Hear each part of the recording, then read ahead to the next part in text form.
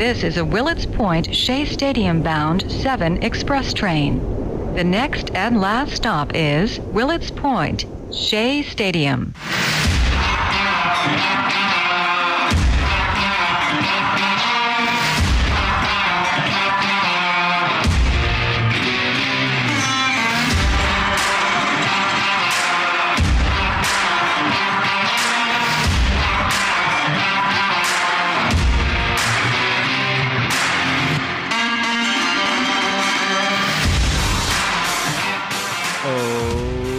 Yes, it is the Subway to Shea podcast. Anthony Rivera here with you, talking about all the news and happenings surrounding that team from Queens, the New York Mets. You can follow the show on Twitter and Instagram at Subway to Shea. Listen and subscribe to the show on Anchor.fm, Apple Podcasts, Spotify, Google Podcasts, Pocket Casts, and turn on those notifications so you never miss an episode of Subway to Shea. If you're a new listener to this podcast, welcome. Thanks for joining us, and I hope you consider subscribing on any of the platforms that I mentioned. Also, make sure to share it with your fellow Met fans. Let them know about this podcast. Let them know how much you like it, how good it is, and how much you listen to the show. If you've been a supporter this whole time, thank you. This show wouldn't be where it is without you. And Subway to Shea is now global thanks to you. This podcast is not only played in the United States, but also has reaches across the globe. But no matter where you listen, please take a few minutes to write me a review and let me know what you think of the show, what you like, what you don't like. I want to know how to make this show better each and every week. So by going on Apple Podcasts, rating the show from 1 to 5 stars, hopefully you're giving me 5 stars, and leaving a comment in the review section. It will only help this show to grow. And when I mean leaving a comment, here is a comment left by Moke. Excellent podcast. Discovered this podcast during the off season and have been enjoying it ever since. Anthony Rivera does a great job. Roster, trade, lineup analysis. Really enjoy the crossover shows with other Mets podcasters. This should be a definite listen every week for every Mets fan. Let's go Mets. Well, Moke, thanks so much, and I appreciate your review, letting everyone know that this is the place to be for all your Mets news, analysis, like you said, trade, lineup, roster, everything we talk about here. So do that for me, just like Moke did on Apple Podcasts. You can also rate the show on Spotify. That's a new way to do it as well. You could, I don't know if there's a review section to leave comments, but you can leave stars, and hopefully you could do that for me on Spotify as well. Don't forget to follow me and my work for Rising Apple. Rising Apple is a New York Mets site on the Fansided Network. You can read my articles by going to risingapple.com or checking out the links in the description of this week's podcast episode. And the last couple of articles that I wrote about were on the failure of the 2002 New York Mets. That was 20 years ago. That coming up in this season, it'll be 20-year, anniversary of that failed year of the 2002 Mets with, Mo Vaughn, Roberto Alomar, the return of Roger Cedeno. It just didn't work out. On top of that, I also did an article this weekend on none other than Travis Jankowski. He is a possible Met that might be heading up with the big team on opening day for that opening day roster, a bench piece that will be very important in the outfield. So check that article as well. Make sure to follow Rising Apple on Twitter at Rising Apple Blog and the Fansided Network at Fansided. And now, without any further ado, we're going to head into this week's interview. So, joining me now on the Subway to Shea podcast is Matt Williams. Not only is Matt a huge Mets fan, but he is a writer and analyst for The Athletic.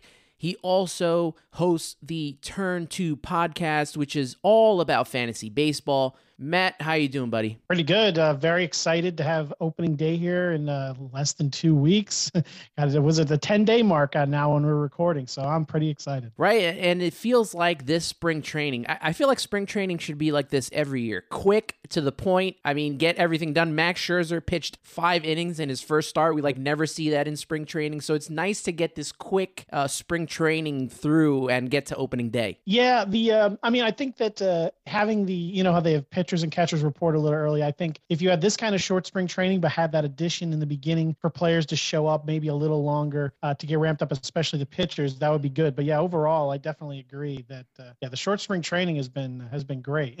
And typically, you would have the players, communicating with the team, so there'd be less health issues as there has been this year. But yeah, the short spring training has been great. Well, we're going to get into a lot of stuff today. We're going to talk about fantasy baseball a little later on because I want to get your thoughts on where the Mets fit into it all this season. And I know a lot of Met fans who play fantasy baseball, and they probably want to know where they should draft certain players, who they should draft. So we're going to get into that a little later, but I want to start off. There's only one place to start off, and that's with Jake and Max. Jacob deGrom, Max Scherzer have been as advertised this spring. I know it's only spring, but you got to like what you see. Both off to great starts.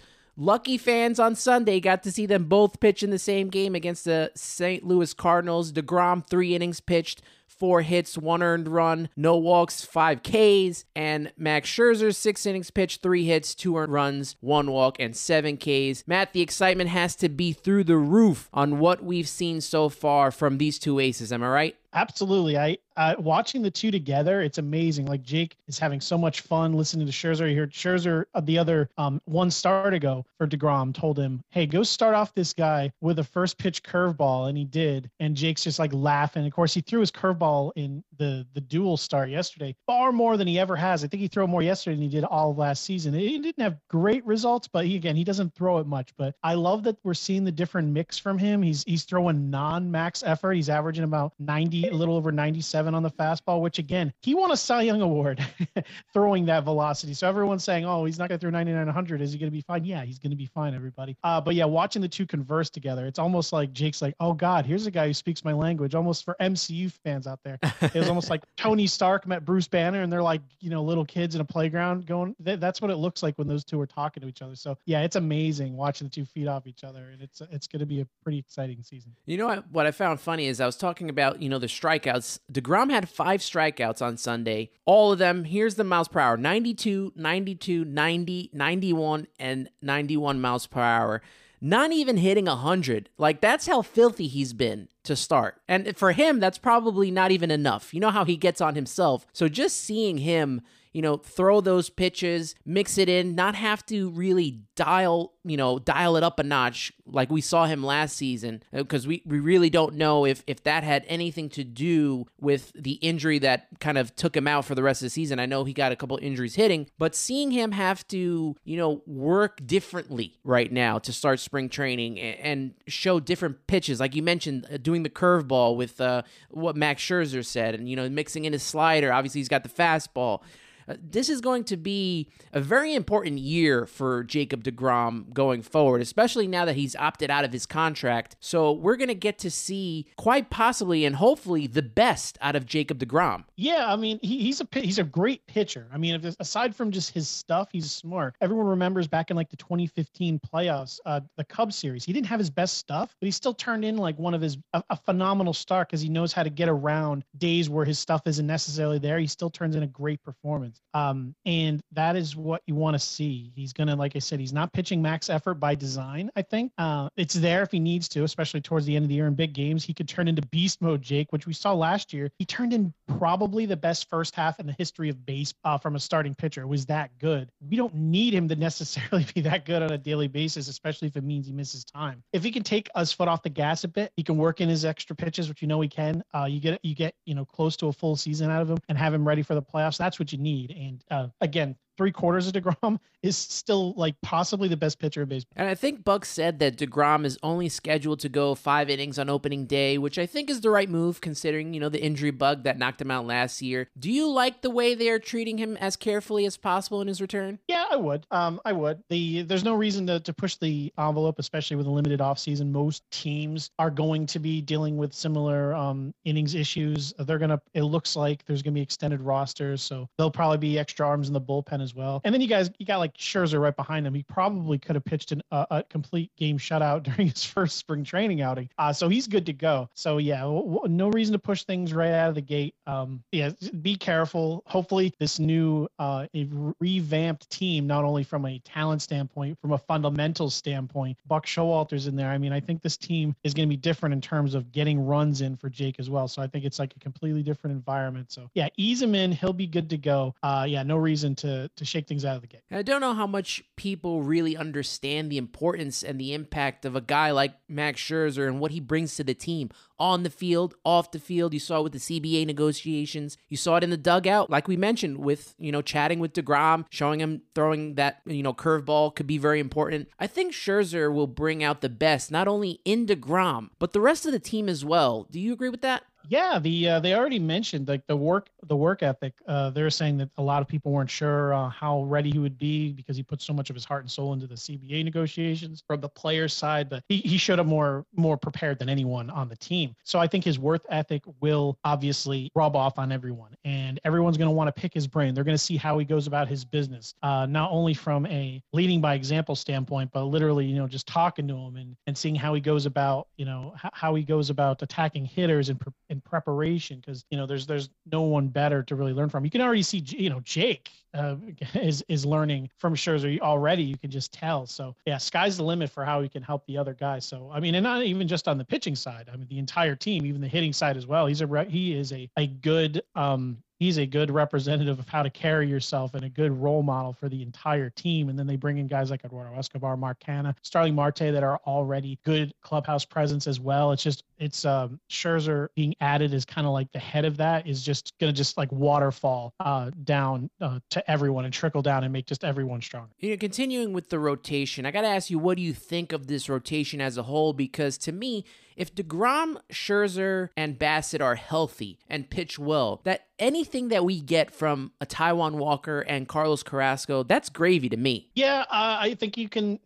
Like any team, there's going to be missed time, so it's good to have depth. I do almost wish they went out and got another pitcher. No one of maybe complete, no one of like distinction necessarily. They do have Tyler McGill. They do have David Peterson waiting to go. It looks like after his first start, Taijuan Walker will probably be ready to go, but whatever. Between Walker and McGill, I don't know if they'll want to get Peterson in there to have a lefty. They'll be fine. But yeah, the top three, when they're in there, Scherzer, DeGrom, Bassett, they will be solid. Carrasco, if he's healthy, I think people forget how good he can be. I mean, he's a solid number 2 on most teams. And he's coming in here as we hope he's healthy 4. So the sky is the limit.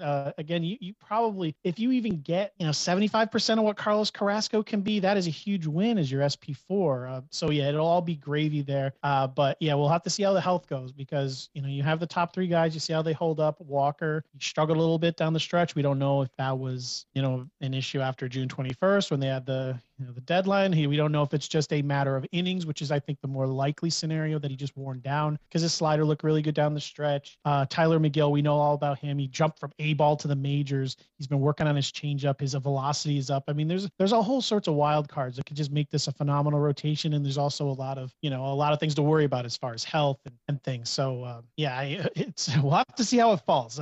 The median outcome is going to be probably pretty good. The high end expectation is best rotation in baseball, and the low end is they may be looking for another arm at the All-Star break. But all things considered, they're in a pretty good spot. Yeah, I'm definitely one of those guys that's a little worried about Carlos Carrasco. Like you said, we know the potential. We know what he has. He could be a top-end number 2. The hip worries me. He didn't really get to properly, I think, heal from that surgery. They had to really rush him back up because there was basically no arms in the rotation. Come June, July, they were struggling just to get, starting pitchers. So I do worry a little bit about Carrasco. I think it's going to take him a little while to ramp up. Barring any injury, obviously Tyler McGill, you mentioned him, will start at AAA, but he's definitely knocking on the door after his introduction last year, and he's had a strong spring training. Are you a Tyler McGill guy? Oh, absolutely. I actually wrote an article last season where I was going on in the second half who stood out as far as like above league average and in advanced statistics like O swing and Z contact, which is chase. This is how many pitches a a pitcher would generate outside of the strike zone O swing and how much they limit contact within the zone Z contact and swinging strike rate, all the things you want to see. And Tyler McGill was actually up there for most of the second half with some of the elite pitchers in baseball in terms of being above league average in all of the categories. And again, I mentioned earlier, he jumped from A ball to the majors last year out of necessity because of health. And now he has jumped into his velocity a bit. And the velocity jump is big because a lot of people understand that when you throw faster, you obviously have better results. But there's a difference between like jumping up from like 90 to 92, and then the difference between jumping up from 94 to 96. There's a shelf right at 95 miles per hour, where once a pitcher crosses that threshold, their results dramatically improve. And that is actually where McGill has crossed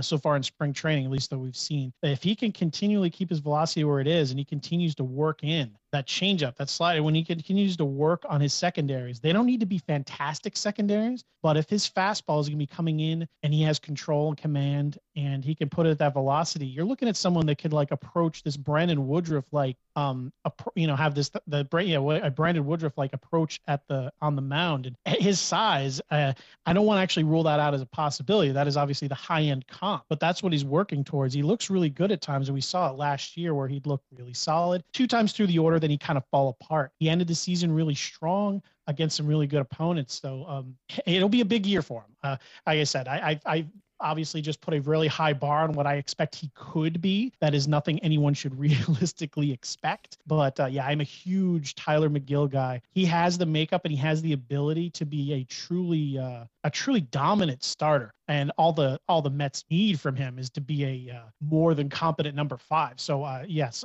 long story short, I feel that he probably should be in the rotation now. I understand you got to give that shot to Walker. I understand that, you got to give Carrasco his shot. We know how baseball works. There'll be an opening. Things tend to work themselves out. I think McGill will be a very big part of this rotation this season. Well, like you said, when you have a guy going from A ball all the way up to the majors and, having to be launched into just what the situation he has, and if you put him in this season and he's in that 4 or 5 slot with, the repertoire to, possibly be more towards the top end, maybe a 3 or something like that, that's, only can help out the Mets and something that they need and what they lacked last year with all that depth. So I'm very interested in seeing what Tyler McGill has to offer moving forward, especially now that we know that, DeGrom's opting out. We don't know how that's going to go. Bassett's going to be a free agent, and also Carrasco and Taijuan Walker are also going to be free agents. So Tyler McGill is going to be an important cog to the future of the New York Mets. I want to move to some position players, the offense. The infusion of Starling Marte, Mark Canha, and Eduardo Escobar into the offense has seen very positive results this spring. I think the most underrated signing of the 3 is Escobar. Which one of these 3 do you think will end up being the best signing, and which is probably the most underrated in your eyes? The best has to do with Starling Marte's health.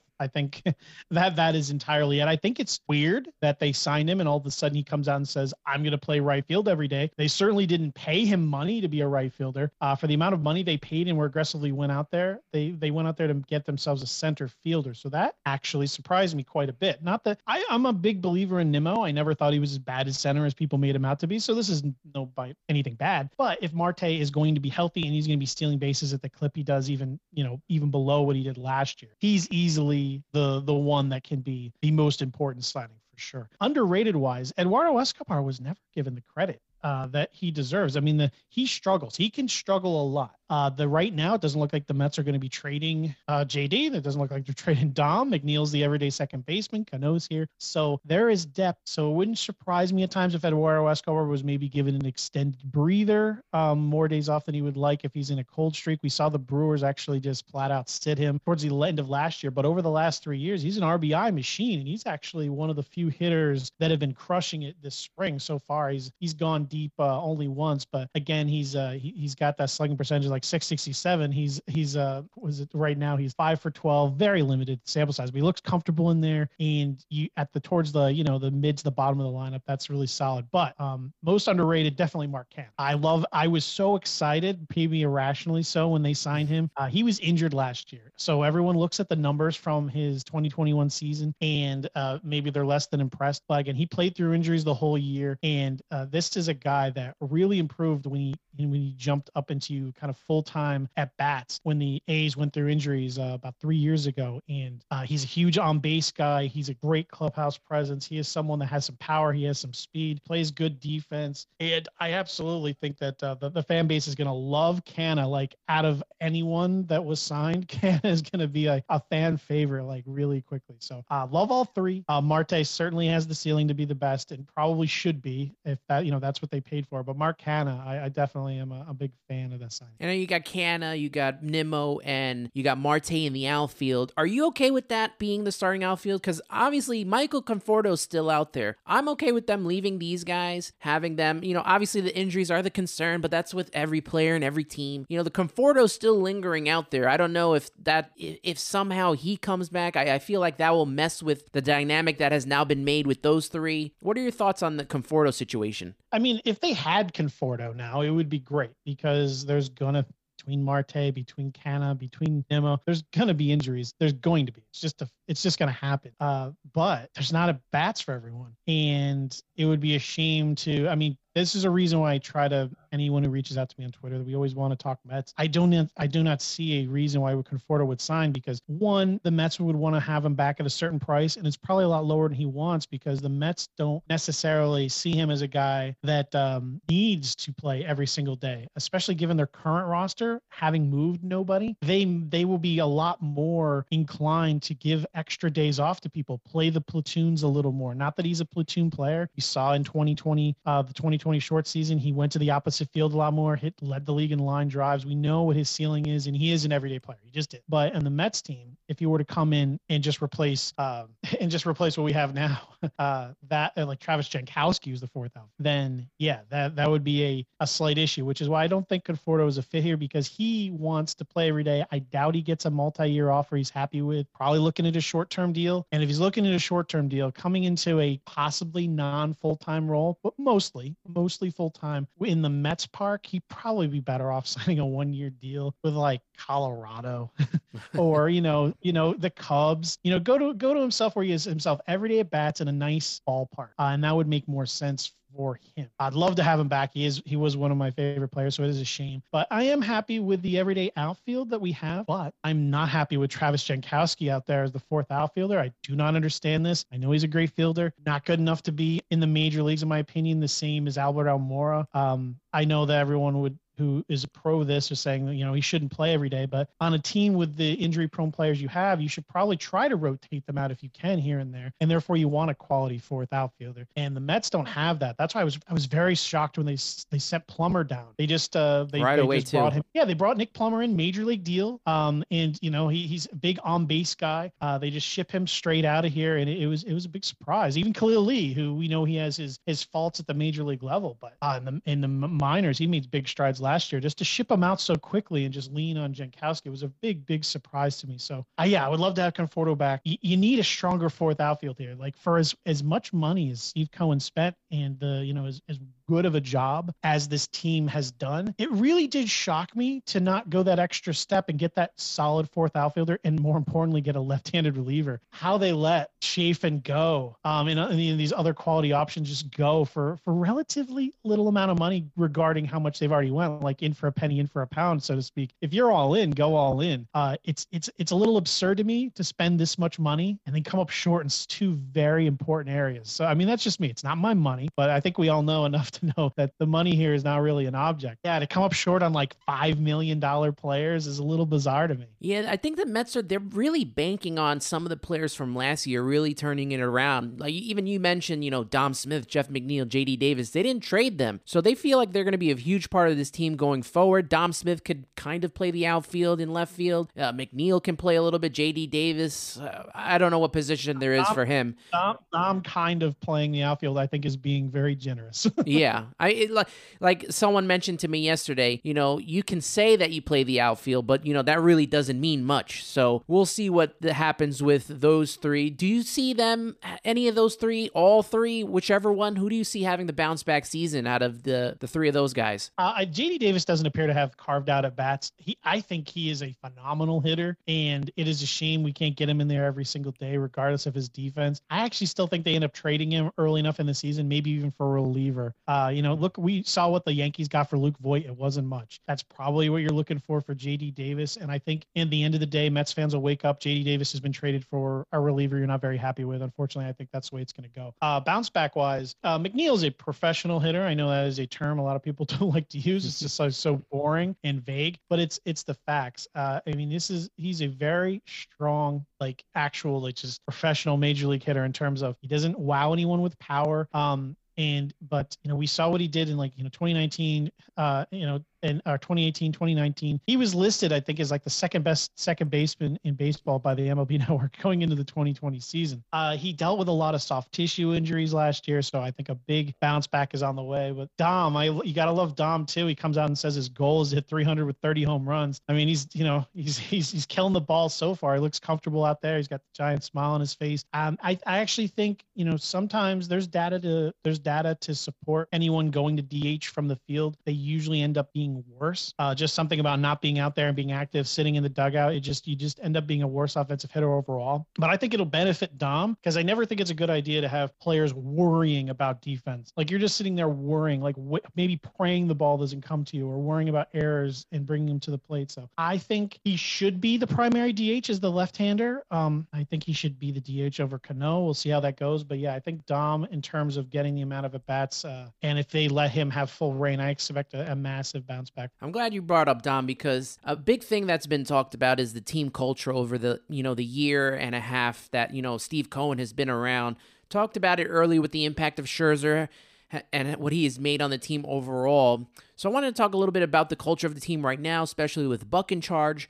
I know it's only spring training, but the team just feels different right now. We hear about it on the broadcast. Dom Smith mentioned it the other day. He made comments during the game on just the difference between now and last year and what Buck is teaching them. You also have on-field differences with the team. You have, Starling Marte yesterday.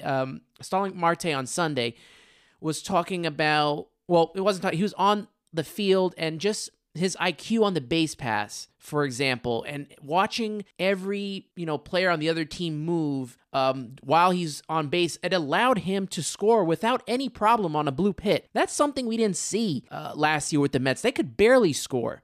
So do you feel there's this change in the air with this team and how they go about their business? Because I definitely feel that it would be different if they brought in a rookie manager again, like a Joe Espada or a Matt Quatraro. Yeah, I think that anyone who was against Buck and maybe was more pro, future or pro analytics going to the Espadas of the world, I think everyone has to have come around by now. The reviews are in already, and the players love this guy. And when you alluded to Dom, anyone who wants to look this up, there's video of Dom giving an interview on the sideline during a game of how much he loves Buck Showalter and how they're working on little things like fundamentals, where it's just a more professional attitude of just having you go out there and be prepared. I think the quote was, if you're smarter than the other team, then you're already in a great place, a great position to win. Noted that they would come in and just go in and look at video. And I think he said they just reviewed rules. They would just go in and review the rules of the game and specific situations, whether you're in the field or at the plate. If certain things happen,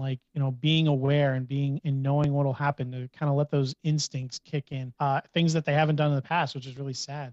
Even Seth Lugo, I believe his wife actually posted this, a quote from him earlier today, if I'm not mistaken, how he said he's been with this organization for 12 years. And this year, this is completely different from anything he's ever seen. And he means that in a positive way. So yeah, having Buck in here and just the entire change of pace as far as how the front office is going about things, how they're building the team, their general approach is a game changer. So I know Mets fans, they want to win this year, always. This year, you're only worried about this year. This is something that's going to change the team from years to come, well after Buck has left. Jeff, and he's a perfect person to kind of kick this off and kind of get that culture going from the major league level down. So, bringing in the players to support that too. It's just very, very well done. And I think it's, even though it's talked about, I don't think it's properly weighted enough, which is why I think, anyone's going like same old Mets type thing. It's not. This is anything but. Someone gets injured, people want to jump there. If there's an error made, people want to jump back there. This is not that. This is a new team, and it's a new approach, and I'm very excited. Once again, I'm here with Matt Williams. Matt is a writer and analyst for The Athletic. He also hosts the Turn 2 podcast, which is all about fantasy baseball. So Matt, tell us a little bit about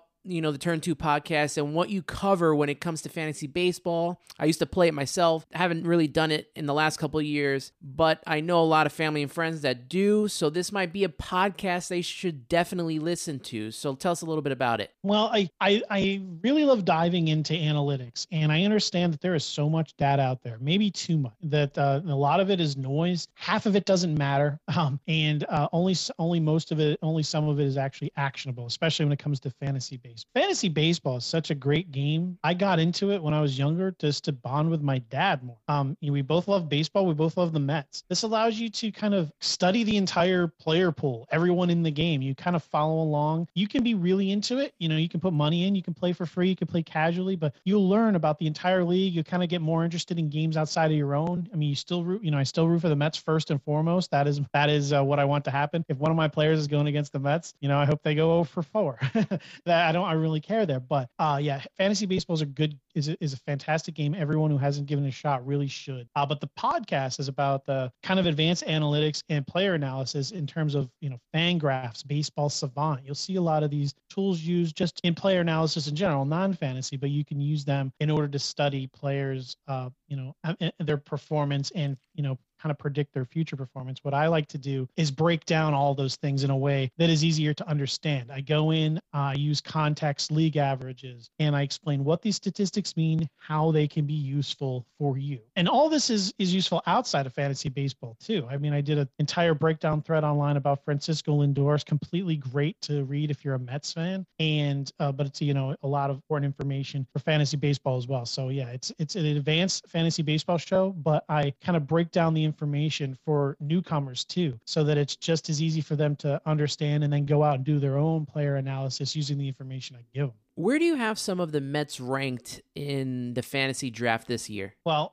depending on the format you're playing, there's a lot of different ones. Jacob deGrom and Max Scherzer are obviously the two most important players on the Mets. They are the two most important Mets in fantasy baseball too. They'll probably both be going maybe in the first round, second round. So they're pure aces in the truest sense of the word in both fantasy and reality. So, they give you low ERA, low WHIP. They give you opportunity for wins, tons of strikeouts, and that's exactly what you want out of a fantasy ace. Beyond that, the two top players would be Francisco Lindor again, and Pete Alonso. A lot of people don't realize just how well Lindor performed last year, even in a down year. He really stacked up with some elite hitters and some of these like advanced parameters. He had the lowest chase rate of his entire career. A lot of people don't realize that. They think that he, was just completely out of whack. 29.9% was his O swing, which was the chase rate, which is how many swings he took outside of the strike zone. The league average is 31.3. That is phenomenal for him. And the big problem for him was his contact. And he already kind of went out and he gave like a mini interview earlier this offseason how he was kind of uncomfortable. And I think we all knew that. He came in, he brought his family, he moved from Cleveland to New York. He was pressing, he got off slow, makes you press more. Then he had a soft tissue injury, and then he had the whole thing with the thumb. It was just a tough year, and he admitted it was. And we've seen that. Mike Piazza struggled greatly when he came over, and he was getting booed like crazy. He re-signed anyway. We know how that worked. But in terms of hard contact, I mean, his barrel percentage is 8.2%. To give you an idea, that's the second highest rate of his entire career. We've seen him have phenomenal years. 9.1 is his career high. He had 8.2. His third highest was 7.1. He had that 230 batting average. They have expected batting average, which kind of measures how a player, this doesn't predict how a player does. This is more describes how a player should have done if things like league average, batting average for balls in play and things of that nature work themselves out. Had his batting average at 253. I mean, if he didn't get injured and he batted 253, he ended the year with 20 home runs, 73 runs. If he had never gotten injured and batted 250, we would be talking about a very different player here in terms of how he did in his first year. So we've seen how excited he is. He's already gone deep for both sides of the plate in spring training. So I think maybe we don't see a complete regression back to 2018 Lindor when he had 38 home runs and 25 stolen bases, 130 runs scored. That was happy fun ball. We don't have that anymore in baseball. They're using a different ball, obviously, but I do expect maybe something closer to 2019. He batted like 280, 32 home runs, 22 stolen bases. I think that is in the realm of possibility. And, you add in that phenomenal defense. I think we got ourselves a star. And Pete Alonso is the guy that's the only guy you can kind of count on last year. And everyone kind of thought he had like a down 2020 when he actually didn't. He had such a strong end of the season. He ended up being on pace for 40 plus home runs anyway. Last year, 262, 37 home runs, 94 RBIs. He's a beast. And he's only getting better, even defensively. I mean, he works so hard. He's out there every day. So, yeah, Lindor and Alonso, as far as hitters, they're definitely players you want to invest in, especially Lindor, because you're getting him at a discount. I think a little more than you need to. Alonso, I think, is not giving enough credit, but first base is a rather deep position. Most first basemen hit home runs very late in drafts. You can get guys like Josh Bell that are going to give you a lot of home runs too. So maybe Alonso isn't much of a priority in terms of like a positional need, but as far as where he goes in drafts, he's a very strong player. So essentially all the players you kind of expect to be very strong in fantasy, at least early in drafts, are the ones that are going to perform really well on the field as well. So outside of the top guys, like you mentioned, DeGrom, Scherzer, Lindor, Alonso, what are maybe any Mets that some fantasy players you think should take a chance on or maybe stay away from? Well, Chris Bassett is a great investment. He goes fairly late as far as starting pitchers go. He's gotten a little bit of bump since being traded to New York. He does have a bit of a split home and away. He did really well home in Oakland, but a lot of people do really well at home. Citi Field's not the pitching capital it used to be. It's a rather fair park mostly, but overall he'll still perform well. So I think, Bassett's really good. We've already talked about Tyler McGill. He goes very late. He will be given a role. So I think he is definitely a good person to add towards the end of drafts. That is someone you want to take a look at. As far as hitting goes, Jeff McNeil is almost non-drafted in like 12-team formats. I mean, he is, but at the very, very end, he's eligible usually at second and outfield, which is really good to have the dual eligibility in fantasy. And you're looking for a big bounce back there. So he's definitely someone who's already been announced to play every single day. And we know if he hits well enough, he could work his way high enough into the order. As far as people that you want to avoid, it's difficult to say because Mark Canha goes really late. He's a power and speed guy. He's a good target. Eduardo Escobar has the risk of being sat, which we saw last year. But again, he has that amazing power and, home run and RBI opportunity. He goes very late. Starling Marte is interesting. He goes in the second round pretty consistently because he was well ahead in the major league lead last year in stolen base. We don't know how they're going to use him. We already seen them, he's had his oblique issue. They're going to put him in right field instead of center field. So that's just one thing that you have to kind of judge. I mean, he gives you a big bonus if he's going to steal bags like he did, but that's no guarantee. So I like him. He's someone I think I would invest in. But in general, if you're doing only like one league, it's a little bit of a crapshoot there. Because if he doesn't steal what you're hoping he will, that's a lot to be paying up for. Because in fantasy baseball, especially in your rotisserie format, like a 5x5, where you are you're being graded on how you do in each category, stolen bases are at a premium. So yeah, overall, that is most of the offense. The big wild card here is the JD Davis and Dom Smiths. All off season, they look like fantastic buys because it looked like one of them were going to be traded and they'd both end up with full-time at bats. It's not the case. So that is something that is up for debate. I think Dom will end up getting enough at bats. JD is currently buried. So those are JD is someone who's going late enough where you can gamble on. But overall, there's nothing here as far as red flags you should really avoid in terms of the players that are being drafted. There's pure coin flips like JD Davis and Carlos Carrasco that go very late. The payoff can be really big, but the downside could be you have to cut them really quickly if there's an injury or no.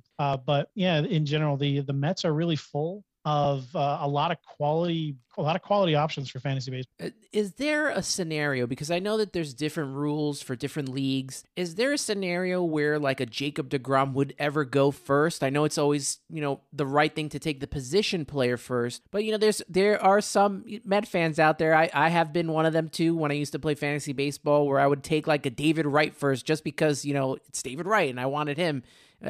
Is there like a scenario where a Jacob deGrom could go first, or is that, or he'll be later on in like round one? No, definitely. The most standard format in original format in fantasy is rotisserie, which you're essentially doing 5 categories for offense and pitching. Pitching being wins, saves, WHIP, ERA, and strikeouts. And on the offensive side, you're looking at batting average, runs, RBIs, stolen bases. And the idea there is if you're first place in a category, let's say 12 teams, you are given 12 points. If you are last place in the league in that category, you're given 1 point. So you want to contribute in every single category, and it's just kind of added up as you go along for the entire season. It's just a running total. So you want to make sure you compete in saves. You want to make sure you compete in stolen bases. All of the categories are just as important. And as it goes, hitters play every single day, so they can have more of an impact on your team. Therefore, hitters usually end up being a little more important in roto, even though starting pitching, like their true aces, will still go early because you want to get those strikeouts. You want to get those innings in to get things counted up. In head-to-head formats, kind of like what people are used to with fantasy football, where you are going against someone on a just 1 week basis, then starting pitchers have a much greater value, especially in points leagues where you're just adding up a point because, you want to, especially, you have those weeks where a pitcher starts twice because there's, plenty of times where within a 7-day period, a pitcher will get 2 starts in there. In those scenario, absolutely. You could see a pitcher go number 1, like a Garrett Cole, Corbin Burns, Jacob deGrom right now. deGrom has that worry because of last year with the injuries. So he hadn't been going that early. Crease and like more before spring training, but now that he has come out and looked very healthy, his value is really starting to climb. And all the reports about the players started using the sticky substances down the stretch, and they're going to crack down. Ironically, Garrett Cole's price has gone down, and he's going a little later. I think people may be worried that maybe he was back on the horse, so to speak. But yeah, absolutely. In head-to-head formats, pitching, especially like a Jacob deGrom, could easily go number 1. Well, Matt, I can't thank you enough for joining the show. Give us a little insight on what you're working on next, and make sure to share your social media handles as well. Sure. I'll be doing player breakdowns for The Athletic. My very next article is actually on one of the more controversial players in fantasy because you've seen him drafted anywhere between like rounds 3 and rounds like 10, Bobby Witt Jr., all the Kansas City Royals. He doesn't have any track record in the major leagues. So I have a couple of articles coming up on player breakdowns, the first of which will be Bobby Witt Jr. I'll also talk about soon. I'll be having one about Christian Yelich as well. If you want to follow me on Twitter, MATTWI77IAMS. I love talking baseball. I leave my DMs always open. It's usually if anyone has any questions about any advanced analytics I talk about and you want to ask me a question privately, they're always open if you want to talk about baseball. Well, Matt, I can't thank you enough. Thanks again, and I'm looking forward to having you on in the future. We'll do this again, definitely during the season. We're going to have to talk about fantasy updates with players and everything like that, and obviously what's going on with the Mets. You take care. You have a great one, and I really appreciate you coming on. Thanks for having me on. That was Matt Williams. Matt is a writer, analyst for The Athletic. He's also the host of the Turn 2 podcast, which is all about fantasy baseball. Make sure you check it out wherever you listen to your podcast, especially if you're playing fantasy baseball this season and getting ready for the draft. It's very important to understand all the nuances. I know we only really focused on the Mets, but if you're a Met fan and you like to draft Mets and you want to know where to take them and why to take them and who to take, this is a podcast you're going to want to listen to. So that's why I wanted to bring Matt on, do a little something different, especially as we get closer to the season. I know a lot of people are getting ready for their drafts, so make sure to listen to Matt Williams on the Turn 2 podcast. Now, my final thoughts before this train leaves the station. Mets settle arbitration with their eligible players. As you know, we're going to go through some of the numbers here. Edwin Diaz is going to make $10.2 million.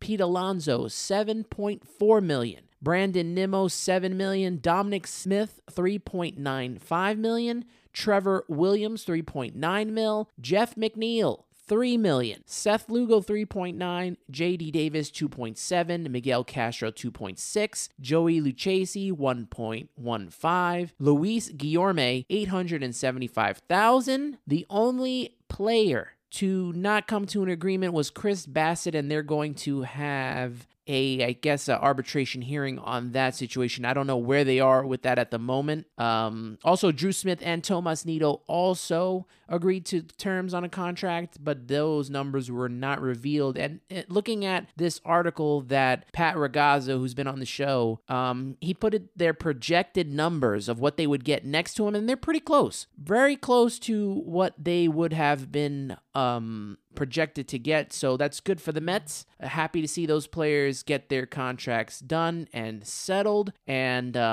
as we look, also moving on, Mets players that got optioned since spring training has begun. Obviously, Jordan Yamamoto started that off about a week ago. Also, Thomas Szapucki also got optioned to Syracuse. And then lately, we've gotten some of these Mets who, Pat Mazeika, Ronnie Mauricio, Mark Vientos, Travis Blankenhorn, Jose Butto, Nick Plummer, Khalil Lee. Those guys will probably be in Syracuse for the AAA team and would come up in case there's any injury. Also, the other day, Brett Beatty, highly touted prospect, also infielder Matt Reynolds, outfielder Jake Mangum, and left-handed pitcher Rob Zastranzi. So that's hard to say his last name, but he's a left-handed pitcher.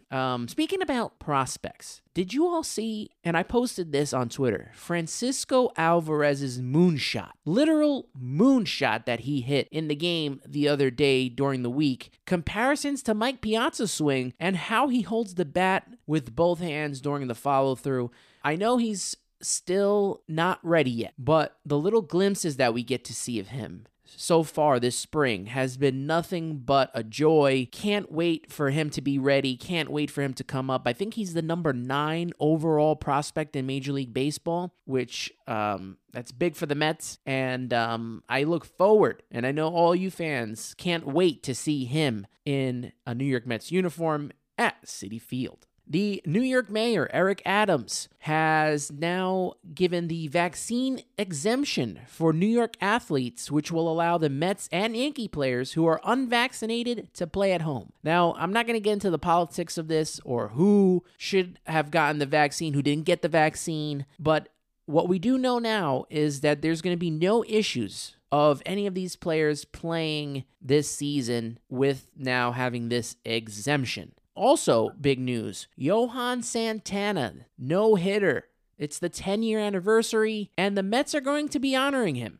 And this is an awesome moment. We've talked about Steve Cohen and what this Mets organization is doing for the history of this team. So that no-hitter is going to be commemorated Tuesday, May 31st, prior to the 7-10 game against the Washington Nationals. Now, people are saying, why not on June 1st? That's when it actually happened. Well, on June 1st, they play the Nationals in a go-away game at 1:10. Now, why not put the game at night? Well, they have to travel the next day to Los Angeles to play the Dodgers on a big West Coast trip. So that starts the following day. So I can kind of understand why they didn't do it that day. I don't really have any issue with it. I'm just very excited to see more honoring of this Mets history and of this franchise. It needs to be done. And Steve Cohen has done a great job in putting these events together. I don't know if you're a season ticket holder or not, but I saw on Twitter that season ticket holders got this box, and when you open it up, this video played with so many memories of great historic moments in this franchise's history. So it was, a very fun little thing that the season ticket holders got. I don't know if anyone else got it, if they had a smaller plan, if they got it or not, but I did know that a season ticket holder did get that.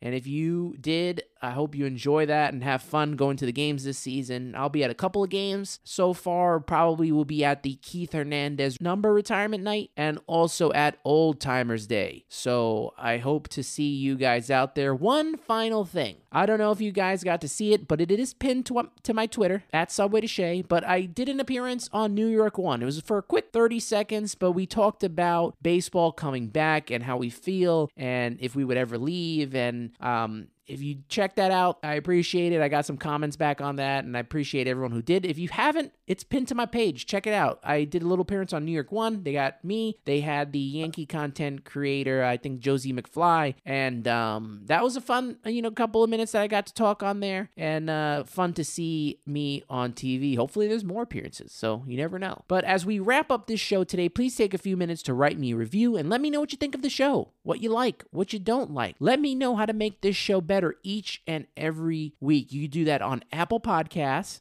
Go on there, rate the show from 1 to 5 stars. Hopefully you're giving me 5 stars. And also leave a comment in the review section. You don't know how much that helps when you do that. So by doing that, it helps me to help this podcast grow each and every week. You can also rate the show on Spotify. 1 to 5 stars, I think. I haven't done that part yet, but you can go on there. You can rate the show. There's no comment section yet, but you can rate the show on Spotify, and I would appreciate that as well for whoever listens to the podcast on Spotify. Now, follow the show on Twitter and Instagram at Subway to Shay. And this past week, I did a Instagram live, and I'm going to do a lot more of those. There's going to be a lot more Twitter Spaces and a lot more Instagram lives once the season gets underway, so be on the lookout for both of those things. I got some other stuff that I'm working on that I'm going to share with you soon, but follow the show on Twitter and Instagram. That's where you'll find it most, at Subway to Shay. Listen and subscribe to the show on Anchor.fm, Apple Podcasts, Spotify, Google Podcasts, and Pocket Cast.